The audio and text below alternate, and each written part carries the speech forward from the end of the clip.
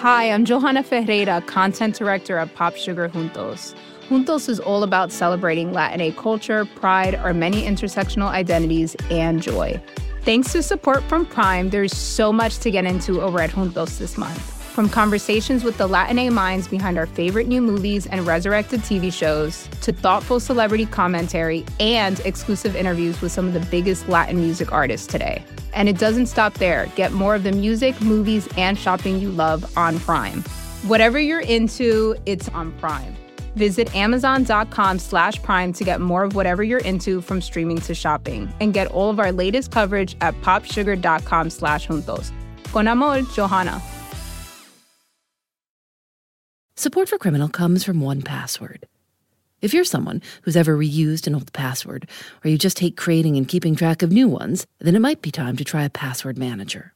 1Password generates as many strong, unique passwords as you need, and securely stores them in an encrypted vault that only you have access to. All you have to do is remember one strong account password that protects everything else.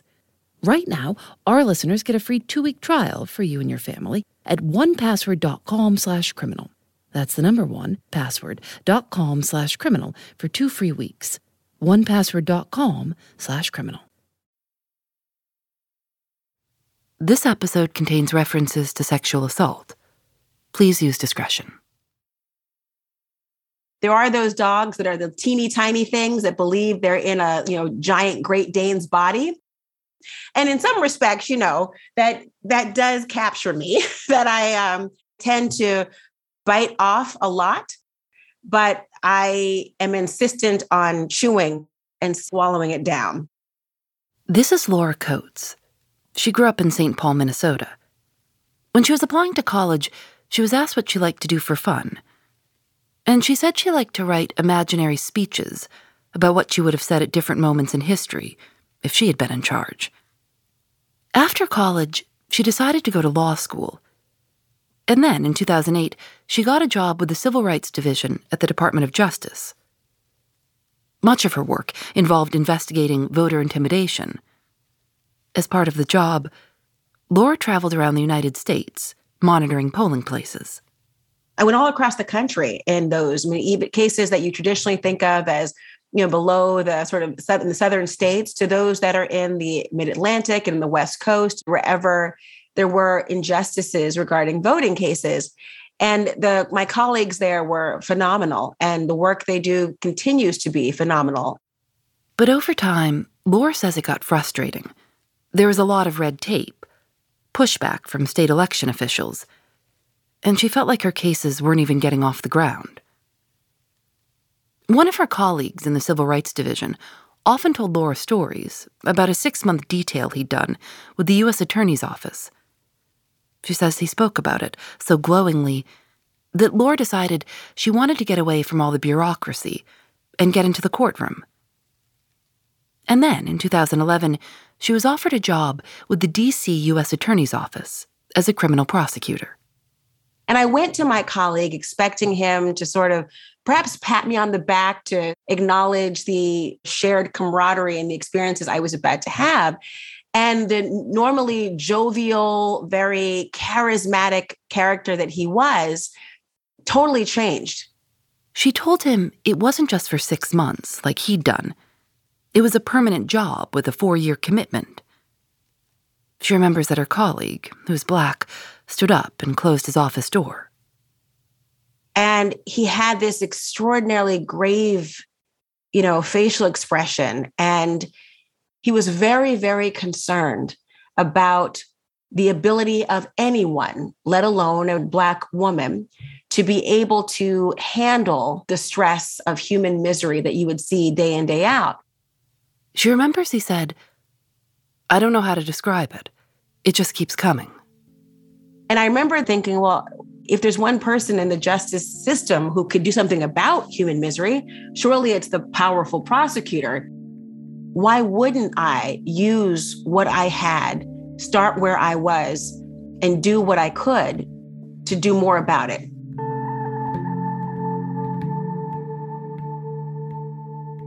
Laura took the job. Early on, a fellow prosecutor offered to show her how to interrogate a witness. She remembers he said, "Let me show you how it's done. It's going to give you a high." Laura followed him down to the basement and says he told her, "Watch how I maintain control. This is psychological warfare." They were interrogating a black teenager named Josiah. Her colleague asked Josiah for information about someone named C. Josiah said he didn't know anyone named C. They went around and around, and the interview ended abruptly. Laura didn't understand. But then her colleague said, "The other inmates will know that he didn't go straight to the courthouse for a hearing like they did. You don't want to be a snitch in holding. Trust me." Laura remembers being afraid that Josiah would get hurt. She asked her colleague, "Why would you do that? And why bring me along?"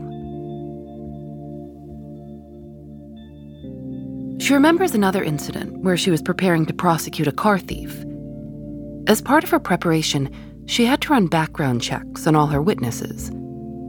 She says it was customary to run background checks on everyone, even the victim, the man whose car had been stolen. During the victim's background check, she discovered that there was a warrant for his immediate deportation. He had a wife and family, a full-time job, and a valid driver's license. He'd been in the country for 20 years. Laura found out about the deportation order 2 days before the trial. She knew that even though he was the victim in the case, her job required her to alert federal marshals. If she didn't, or if she warned the man ahead of time, she could lose her law license. She emailed her boss to see if they could dismiss the case. He said no. The morning of the trial, the man whose car had been stolen arrived early, prepared to testify about what had happened to him. Laura remembers he was dressed in a suit and had polished his shoes. He had no idea that he was about to be arrested. And when Laura greeted him, she could not tell him what was about to happen. ICE officials arrived and arrested the man and made him put his hands behind his back. He asked Laura to call his wife, his boss, and his pastor. Laura held the phone up to the man's ear so he could speak to his wife. When she got on the phone, he said, "I've been caught. I love you." And then ICE took him away. Laura says she's often thought back to what her colleague said to her about human misery back when she first accepted the job. In that moment, I failed to appreciate fully what those battles of allegiance would one day be. And it was that phrase of the idea of not being able to do anything about the misery that I didn't understand what he meant or what he could possibly believe, what the role of the prosecutor could be, if not to have a solution or be able in some way to do something about the bombardment of human misery, to stop it, to prevent it. But there was real concern on his face that maybe looking back, he wasn't even fully comfortable of expressing all of the reasons why he thought of it sort of as a personal risk. Looking back now, that expression in his face is one that I now recognize because it's one where it's very difficult to explain what it's like to be particularly a Black or brown person in the justice system, in a position of power with a seat at the table, and coming with your lived experiences and being questioned as to the audacity of you to be in the stance and in the position of where people think the stereotypical white man or the man ought to be. After 4 years, Laura Coates quit and stopped practicing law altogether. I'm Phoebe Judge. This is Criminal.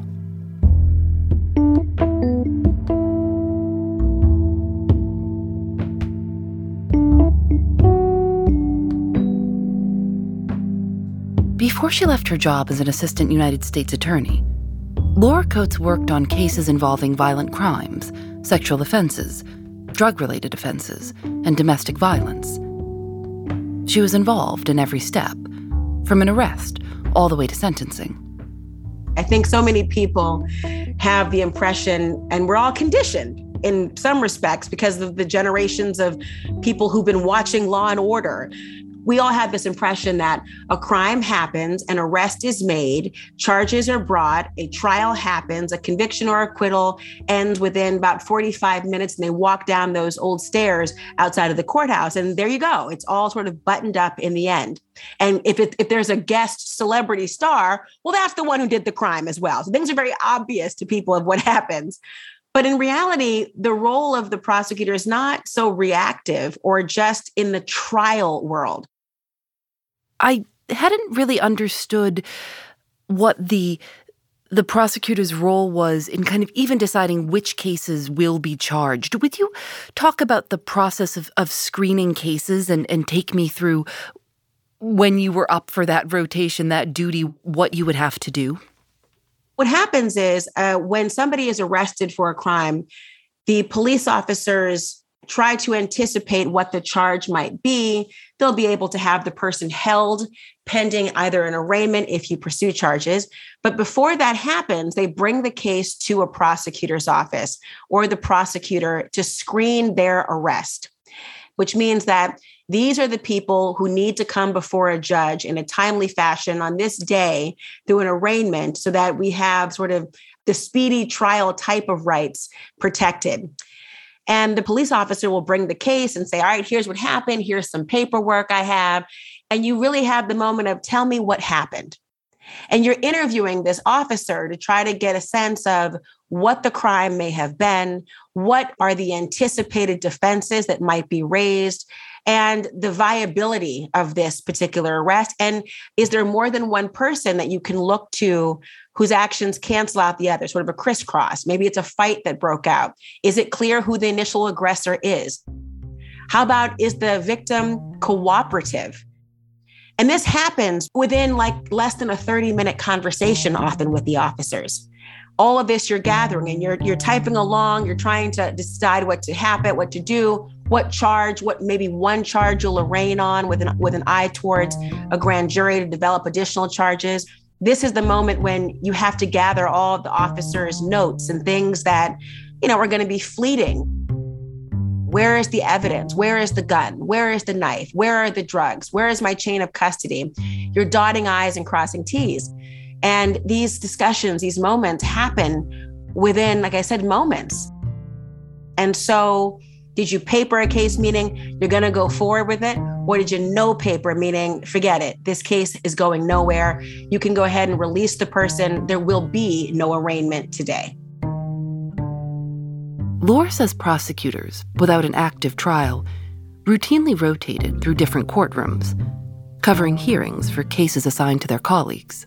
So on this stack of things to do, one case came up, and it was a man who came up who was professing not only his innocence, but that the warrant squad had arrested the wrong person. He was not the person who should have been standing trial for a violent attack on a woman with whom that person had fathered a child.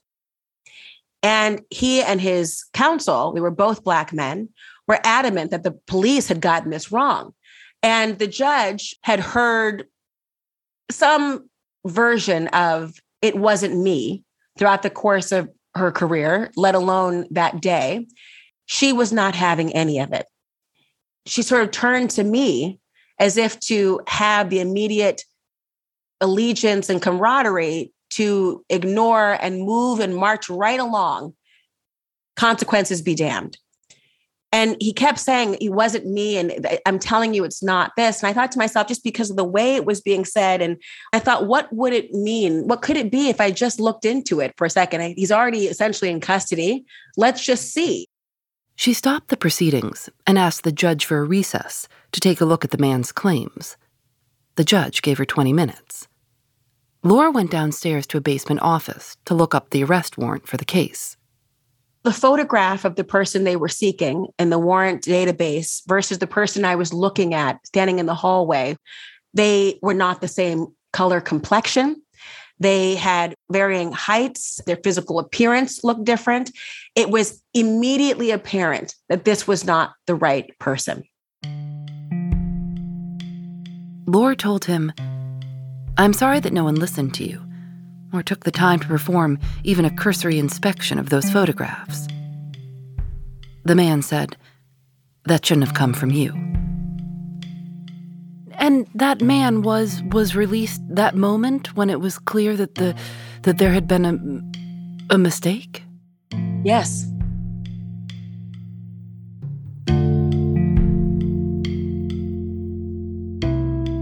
In 2019, the ACLU issued a report that looked at arrest data between 2013 and 2017, which overlapped with Laura's time as a prosecutor. They found that 86% of people arrested by the D.C. police were Black, even though Black residents represented just 47% of the district's population. Laura has questioned her role as, quote, an agent of a system that disproportionately filled prisons with people who looked like me. Law professor and legal scholar Angela J. Davis argues that prosecutors are the most powerful officials in the criminal justice system. She's written that they exercise almost boundless discretion, and that, quote, it is very clear that prosecutors control the criminal justice system through their charging and plea bargaining powers. She says much of that work is done behind closed doors, and that prosecutors don't have to explain or justify their decisions to the public. As Laura Coates puts it, at times it wasn't clear which camp you were in. You compartmentalize. You wonder whether your presence in the system perpetuates injustice or disrupts it. I was also, struck by how many balls can get dropped in just the administrative and clerical and bureaucratic process that goes from charging someone to taking them to trial, and how everything even begins with the prosecutor deciding, let's paper this, let's go forward or not for these people. There are so many instances where that phrase of people falling through the cracks is dangerously accurate and prevalent. There is the expectation of perfection, and there is not the time nor the resources to achieve that. And if we think that for any reason that mascot of the Department of Justice, which I've always taken issue with, the sort of blindfolded Lady Justice that essentially says, as long as we don't see anything, everything will balance out in the end. That's just not the way life really works. I think you have to actually see life as it is to be able to correct and prevent and address.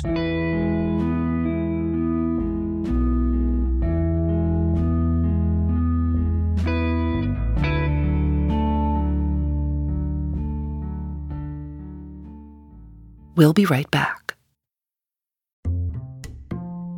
Thanks to 1Password for their support. It can be annoying to create so many new, unique passwords with arbitrary numbers, symbols, and letters every time we need one. And then once we've created one that works, we have to try to keep track of it and not reuse it anywhere else. And not choose anything that's easy to guess or remember. 1Password can take care of all of that for you. 1Password generates as many strong, unique passwords as you need and securely stores them in an encrypted vault that only you have access to. It uses industry-leading security to bring private, secure, and user-friendly password management to everyone.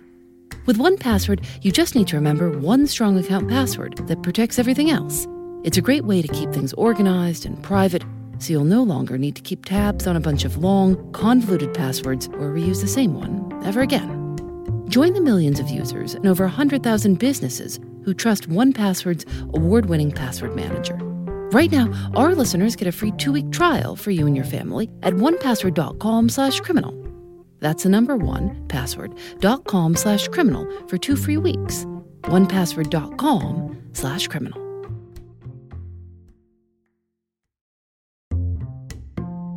Support for Criminal comes from Factor. After a long day at work, sometimes the most convenient dinner option is ordering takeout. But if you make a habit of it, it can get pricey. Factor offers restaurant-quality, ready-to-eat meals delivered right to your doorstep. Factor's meals are both nutritious and tasty, and you can choose from more than 35 different options weekly.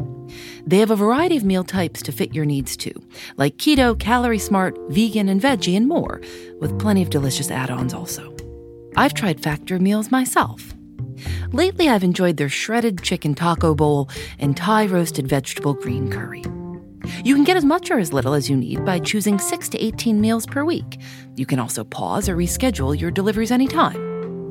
Head to factormeals.com/Phoebe50 and use code Phoebe50 to get 50% off your first box, plus 20% off your next box. That's code Phoebe50 at factormeals.com/Phoebe50 to get 50% off your first box, plus 20% off your next box while your subscription is active.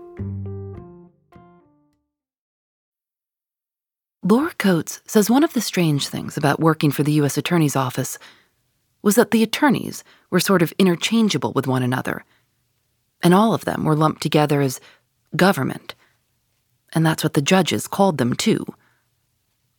Once, while she was pregnant, Laura remembers a judge setting a date for a trial on her due date.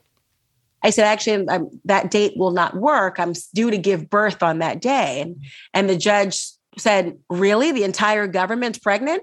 The whole government's getting ready to have a baby? Wow, who's the father? How amazing. The whole government's unavailable. To sort of underscore the point of, I didn't ask what your schedule was. I asked what the government's schedule was. She says she often sat in court and observed her colleagues' trials. It was common for the prosecutors to wait for breaks in one another's cases.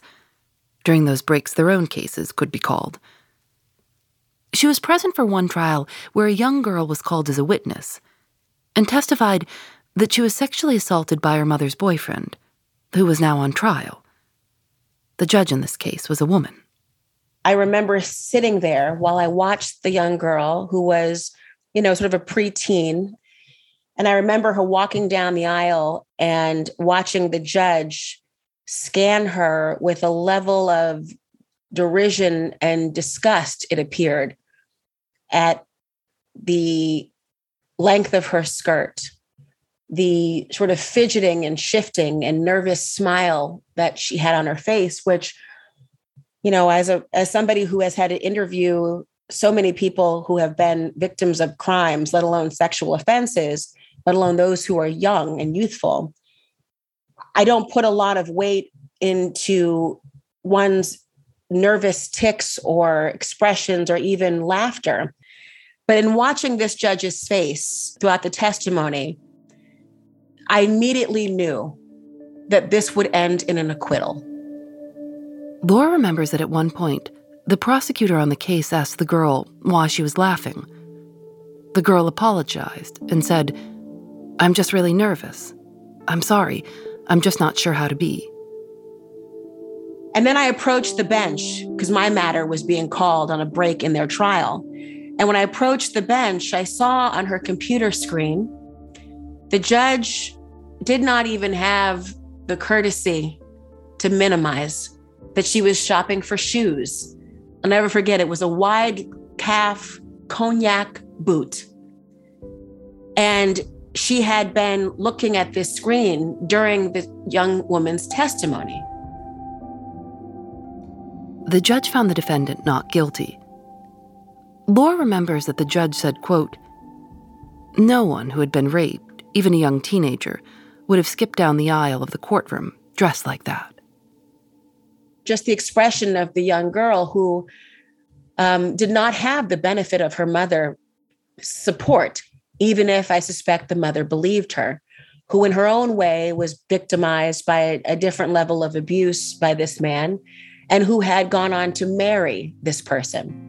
And this young girl realizing in that moment and hearing the way the judge spoke about her and what did I do wrong, and her confusion of what did I do, and looking at herself, a level of self-consciousness and knowing she had nowhere to go in the end.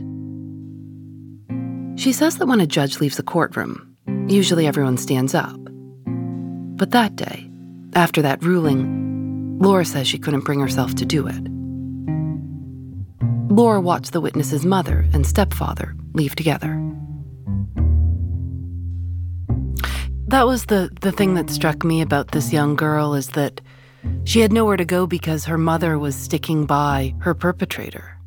I, like everyone else, was curious as to what this mother must have been thinking. And she was positioned behind the defendant in the gallery. And the way that her expression was so stoic and steadfast, our judgmental selves would look upon her and say she should have done or should have felt or should have acted or who she should have supported. There was something very sad about this mother and the circumstances that she and her daughter were now in.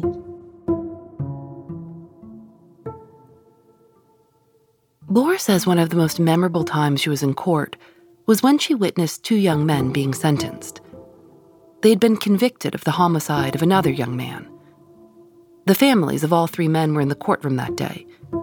Both the co-defendants were given nearly lifetime sentences in prison.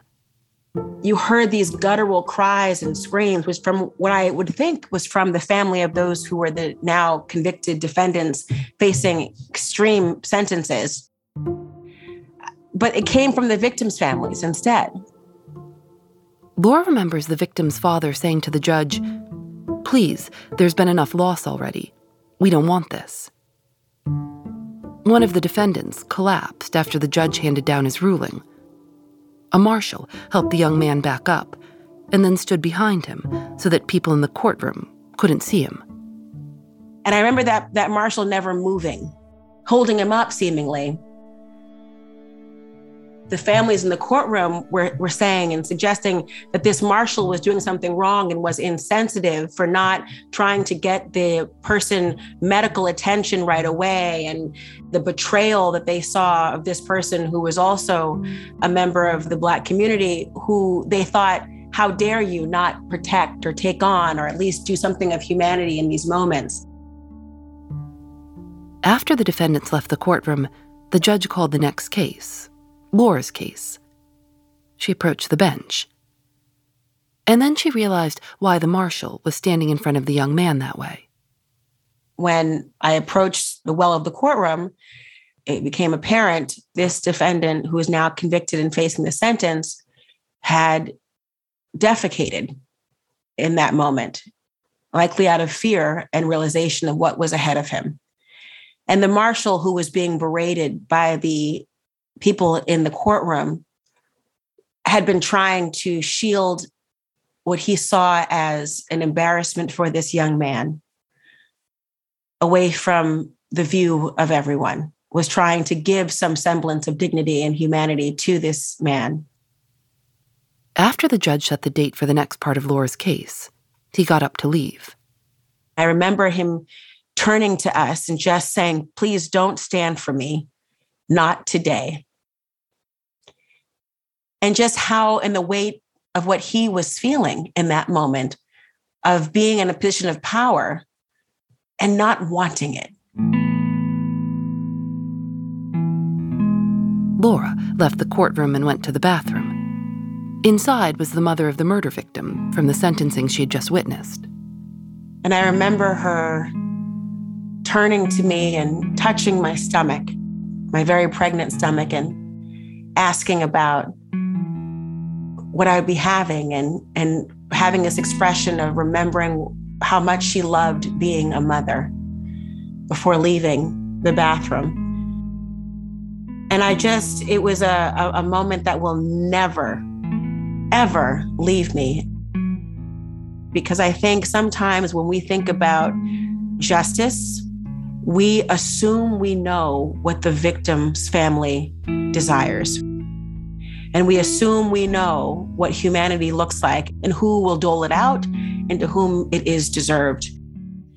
And it was one of the most eye-opening experiences. It almost became this Rorschach test in the justice system of the different roles that are being played and performed, and everyone being not unscathed from this entire experience.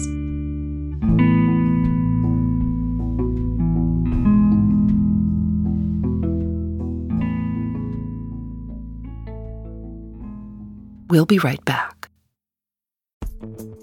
Vacations can be tricky.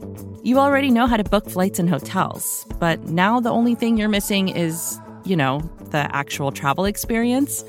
Because is it really a vacation if you're just sitting around like you would at home? You need a tool to get the most out of your time away. That's where Viator steps in. You can book guided tours, activities, excursions, and more in one place to make your trip truly unforgettable. Viator has over 300,000 travel experiences to choose from. Everything from simple tours to extreme adventures and all the niche, interesting stuff in between. So you can plan something that everyone you're traveling with will enjoy. Real traveler reviews give the inside scoop from people who already been on the experiences you're considering, so you can plan with confidence. Free cancellation helps you plan for the unexpected.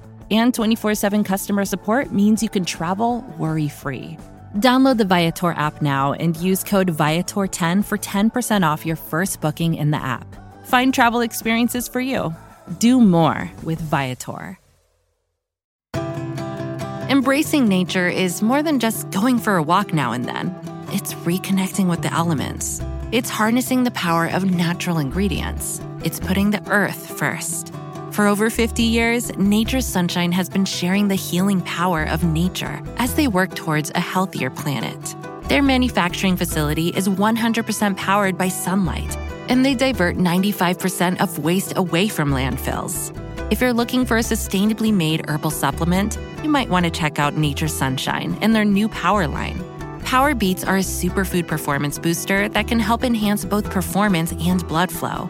And Power Meal is a satisfying protein-packed superfood shake that comes in sustainable packaging made with nearly 40% post-consumer recycled plastics. Now that's something you can feel good about. This Earth Month, you can enjoy 25% off your first order with code NSP. Just go to naturesunshine.com. That's naturesunshine.com and use code NSP for 25% off your first order. In 2015, Laura Coates left the Department of Justice. She remembers when she decided to quit. She'd just won a trial. A jury had found a black defendant guilty. Laura's boss, a white man, was there that day and congratulated her by shouting, "We got another one." Laura thought about that incident for days. She says that for her conscience, quote, it was the proverbial final straw. Today, she's a legal analyst on CNN. She's written about her experiences in a book, Just Pursuit, a black prosecutor's fight for fairness. In it, she writes, "As a prosecutor, I never had the luxury of wearing sociological blinders, and I never wanted to. Race prominently stands at every intersection in America. It shapes our legal policy, our charging decisions." I think there is power in people seeing themselves in moments that are real. And I think there's power and fertile soil based on that experience to be the nation we say we are on paper and to have our legal system really be that justice system. So I hope that people are able to experience it and read it. And there are moments of extraordinary triumph and extraordinary acts of humanity and beauty that, makes you feel good. And there are moments that make you feel aware, and both are necessary for us to go into this eyes wide open and walking the walk and talking the talk of justice. Laura's book is dedicated to her two children. Today, they're 7 and 9. She was pregnant with them during the years she was trying cases at the U.S. Attorney's Office. She says she wants her children to know what she was thinking while she was a prosecutor. It sounds like this time working as a prosecutor, that you saw the whole range of human emotions, of course, but also just kind of the depths of what one can handle and overcome, and you saw it all. I can say I don't know if I feel like I've seen it all, or maybe I've seen enough. And one of the reasons I left the prosecutor's office and my work in the Department of Justice was because there is a necessary muzzle one must have on in dealing with these matters. And as much as we would like to have transparency, it's not coming from the prosecutors. I remember thinking about when I decided to leave, and there were moments that, sort of forced my hand in the sense of my conscience couldn't bear certain aspects as well. But also I'm a mother, and I have a little son and a little daughter. And I oftentimes share the stories with them at times because I want them to never go through these sorts of revelations, because I want them to live in, if not today, if not, right now, at least eventually, in a world where the justice system is just that, just. When you were in law school, did you think that this is what it was going to be like? No, not at all. In a way, I mean, I got to tell you, I loved being a lawyer. I loved being in law school. And I conceptually, intellectually understood about socioeconomic disparities and sociologically disparate impact. And I understood injustice. But it wasn't until I think I became a criminal prosecutor that I really not only intellectually understood, but every fiber of my being was experiencing it. And I could only equate it really to locomotives, right? We know the power of a locomotive. We know the power of an engine. We know the power and the ferocity and the speed at which a train can travel. We intellectually know about all of these factors, but it's not until you're on a platform and this subway train whizzes by, not stopping at your station, not slowing to a halt for you to board, but whizzes by, that the reverberations are felt. It takes your breath away. You are required to take a step back. And now there is that forever bridge and connective tissue between what you intellectually knew and what it felt like. No one forgets the power of that train.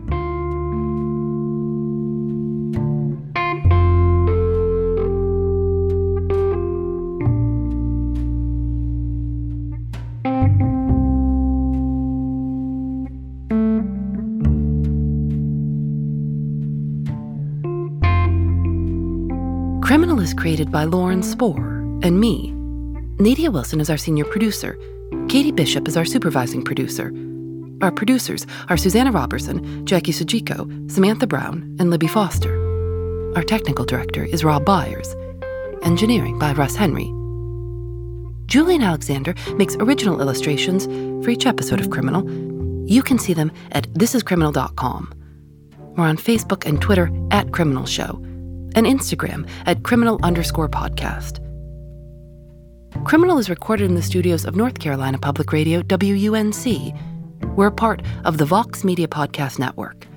Discover more great shows at podcast.voxmedia.com. I'm Phoebe Judge. This is Criminal.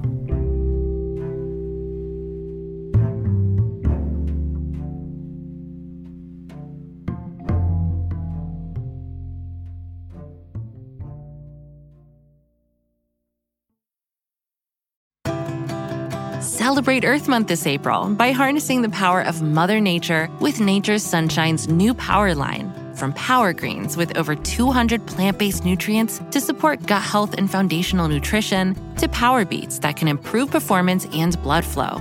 Not to mention Power Meal, which delivers plant-based calories from whole foods to help keep you both energized and feeling satisfied throughout the day. This Earth Month, you can enjoy 25% off your first order with code NSP. Just go to naturesunshine.com. That's naturesunshine.com and use code NSP for 25% off your first order. More to-dos, less time, and an infinite number of tools to keep track of. Sometimes doing business has never felt harder, but you don't need a miracle to hit your goals. You can just use HubSpot, because their all-in-one customer platform can make growing your business infinitely easier. Imagine this: high-quality leads, fast closing deals, wildly happy customers, and more benchmark-breaking quarters. It's not a miracle, it's HubSpot. Visit HubSpot.com to get started today.